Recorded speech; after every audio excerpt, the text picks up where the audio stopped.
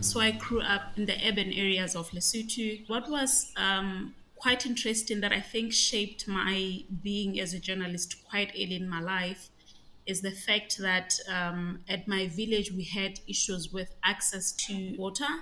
So take turns with my siblings to collect water. So when it was your turn or my turn, I would have to wake up as early as 3 a.m. to go to the well, unprotected well, and queue there and collect water for the entire family. I didn't really like that. I think it was pain in the ass. I hated it with all my being because my sleep would be disturbed. In the class during the day, I would also be sleepy, and that was a menace to my well being. You're listening to Exposing the Invisible. Interviews with investigators about their methods, their communities, and what motivates them to keep going. My name is Pascalinah Kabi. I'm 40 years old and I'm the mother of one child. So this is me, a journalist. So I've grown from where I started as a junior to now an experienced investigative journalist and also the first female Lesotho journalist to publish an investigative book. So the book is called Pollution, Profits and the People, which was published in 2022 as part of my Betha Fellowship. Basically, my project with the fellowship was to investigate the impacts of mining operations on the water courses in Lesotho, as well as to investigate the imbalance between protecting water sources in Lesotho and maximizing profits out of the environment in the country. So basically, that's me.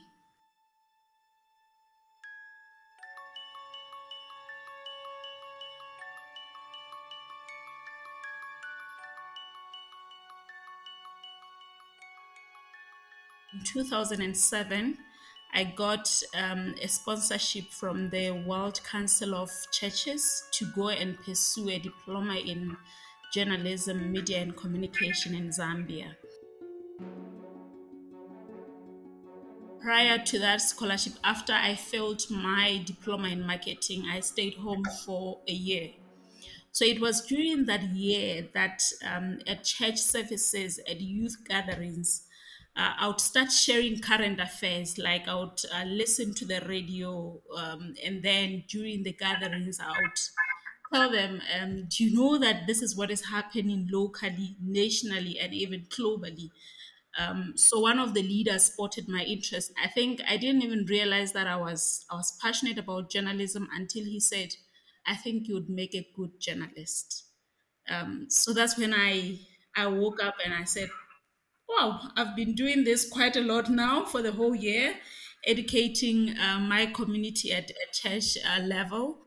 That's when I realized that not only had I started with educating or sharing the current affairs with my communities, but it was my passion.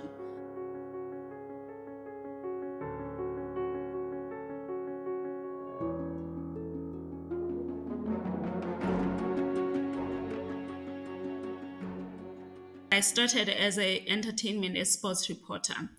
So my journey was quite interesting because I left the weekly that I used to work for, Lesotho Times, and joined another weekly, which is Public Eye. And while I was at Public Eye, one of the senior reporters left, like resigned with immediate effect. The editor at that time called me in his office and said, you are no longer a sports reporter. I'm promoting you to a features writer." So this is how I got into investigative journalism.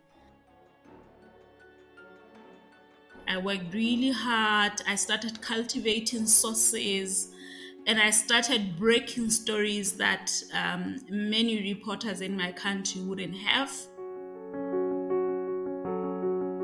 The manner in which I love carrying out my investigation or writing my investigative pieces is that I always want to demonstrate how this particular issue that I'm investigating is impacting an ordinary person on the ground.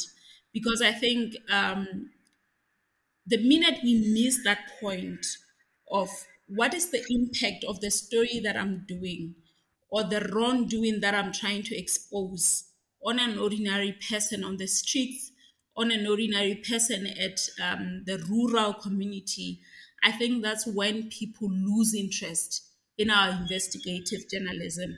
Every time when I am back on an investigative piece, I ask myself, if I was a person on the streets, if I was my grandmother, if I was my mother, if I was a sister or a girl in the rural or hard to reach places, how would this affect me? And then I try to talk to the people and ask the people now on the ground, how is this affecting you?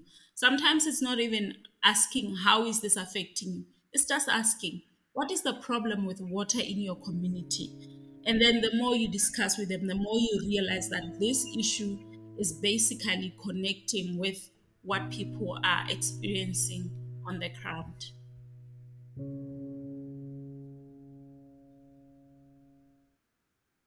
So the investigation that is very closest to my heart is the one that I did on the impact of mining operations on the water courses in Lesotho.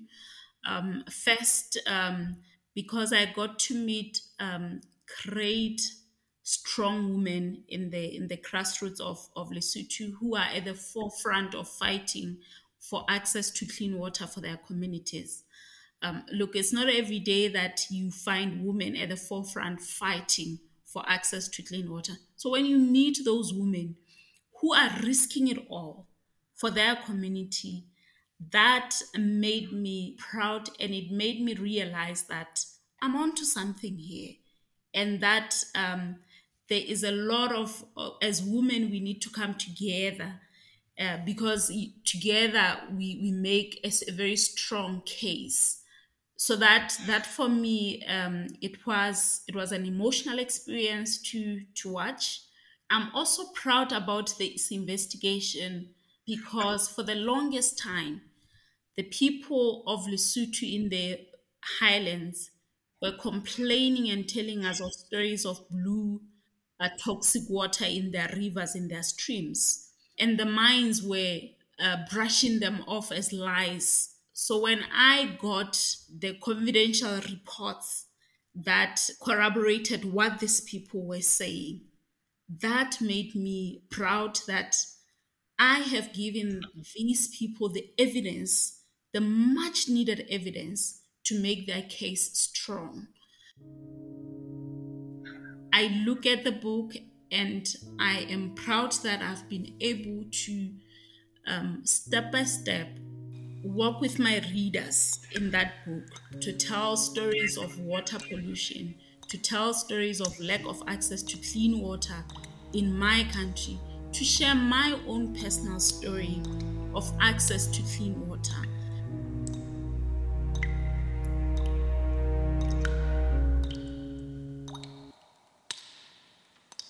And one of the things that also makes me very proud about this work is the fact that I didn't just go and talk to the communities. So I wasn't engaging in this extractive type of journalism where we go take and come back. So what I did is I spent a lot of time staying in the rural communities, learning how they carry out with their day-to-day job. And after I had done the investigations, I went back and said, this is the stories that you shared with me. Are these your stories? Did we misquote you? So it was quite emotional seeing people that I regard as my elders. Some are old enough to be my parents, some even my grandparents. But they trusted me with their voices, they trusted me with their stories, and they were happy that I had told their stories as they are. And that brought a smile on my face. personally, I would like to be remembered as a champion of a social justice journalism in my country. So when I look at the impact that we have had so far because of this investigation that I did, it solidifies my wanting to be remembered as a champion of social justice journalism.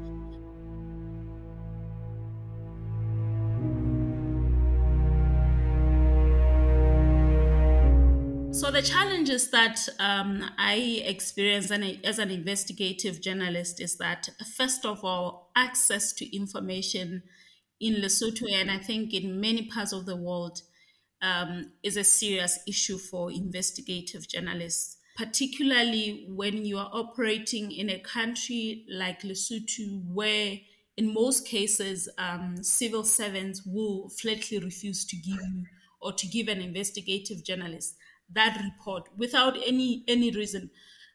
The other issue is that in Lesotho right now and other countries in the region are introducing the cybersecurity law, which, if the bill is passed as is in its original form, it threatens the investigative journalism, and it carries very hefty fines that we cannot afford as journalists in the country.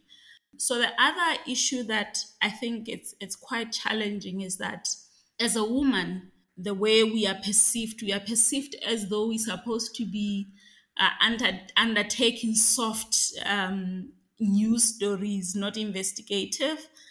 And because many sources and many officials, government or private sectors are men, sometimes it's difficult for them to see you as a valid person, as a competent person to do their stories. So it takes it does the job to even be more double difficult by virtue of one being a woman. What really gets to me is the fact that my colleagues in the media and other people who've gotten to know me, they refer to my being brave as you are a man, you are not a woman. And that is quite, for a lack of a better word, insulting. Oh, the other biggest challenge is that from around 2010 to now, there's been a polarization of media in my country, where journalists now work with politicians to push a certain propaganda and all that. So that polarization has eroded trust of our audience to the media. It means that we must do a lot of digging, unnecessary digging, to try and convince the people that this is the truth. So, in the face of disinformation and misinformation, investigative journalism is much needed, but at the same time is being questioned. The credibility of stories that we produce are constantly being questioned because of the disinformation and misinformation that are being propelled by some reporters who have now gone, who are in bed with politicians and other individuals who are politically exposed.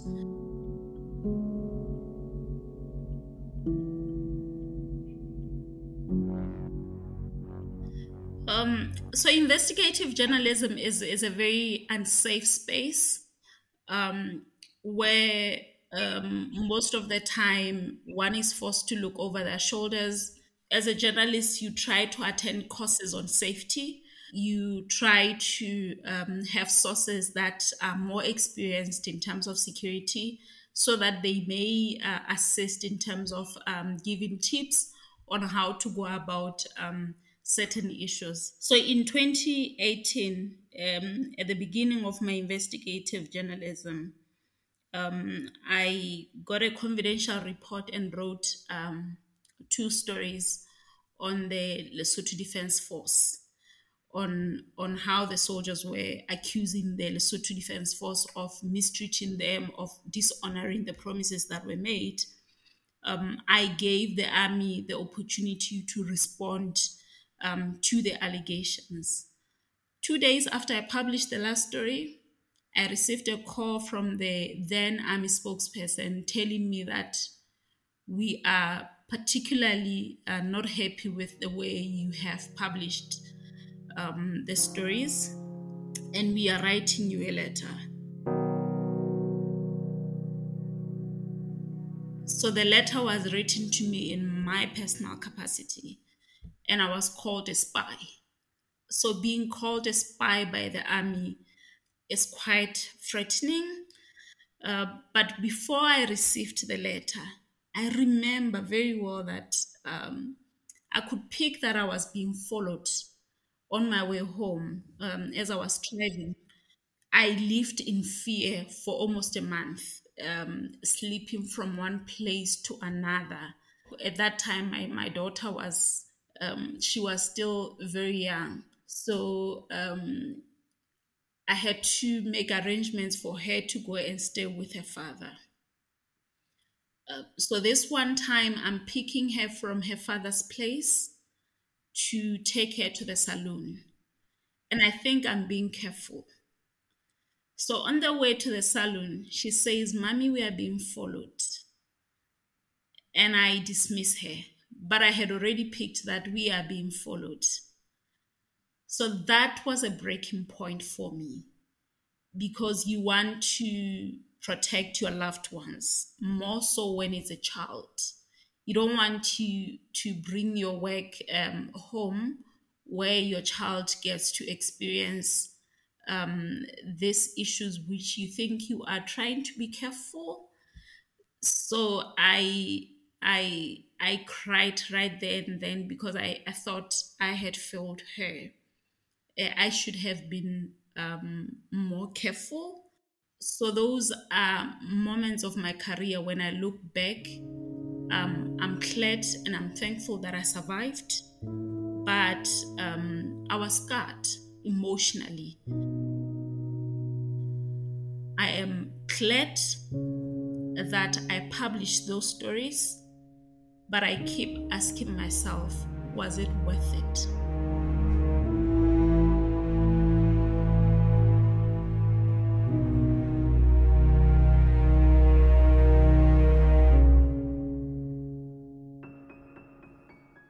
So fast forward now, I still do the investigative journalism.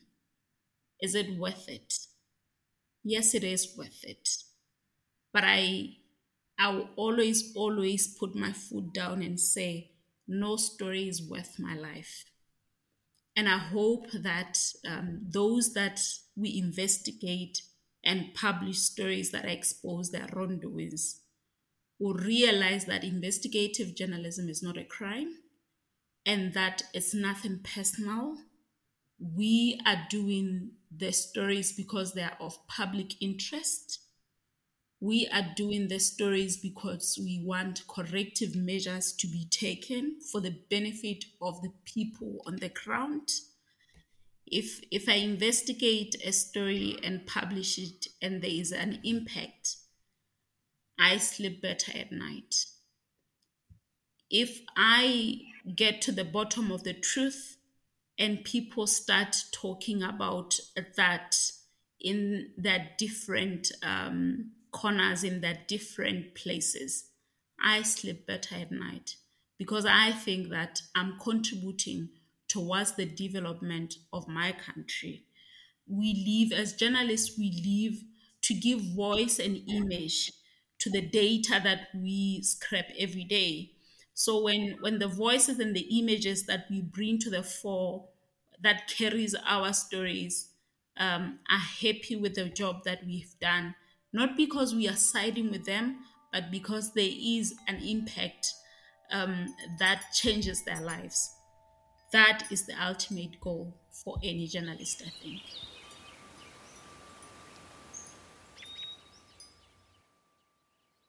I think what I want to do next is to continue to promote the book, to continue to do follow-up stories on what is happening on the ground, on what government is doing to try and hold the mines accountable.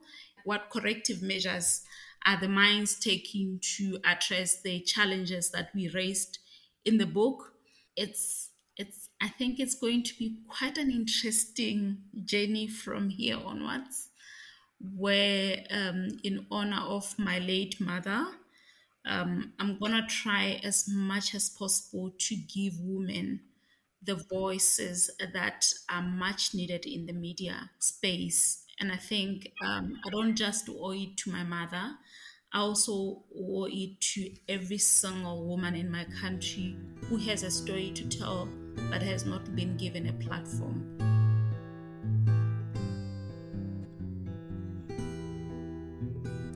You've been listening to the second season of Exposing the Invisible, a podcast by Tactical Tech with funding from CEDA. Interview and production by Mariam Abughezi. From Tactical Tech, the Exposing the Invisible team is me, Wael Iskander, Laura Ranka, Lika Plucher, Marek Tashinsky, and Christy Lang.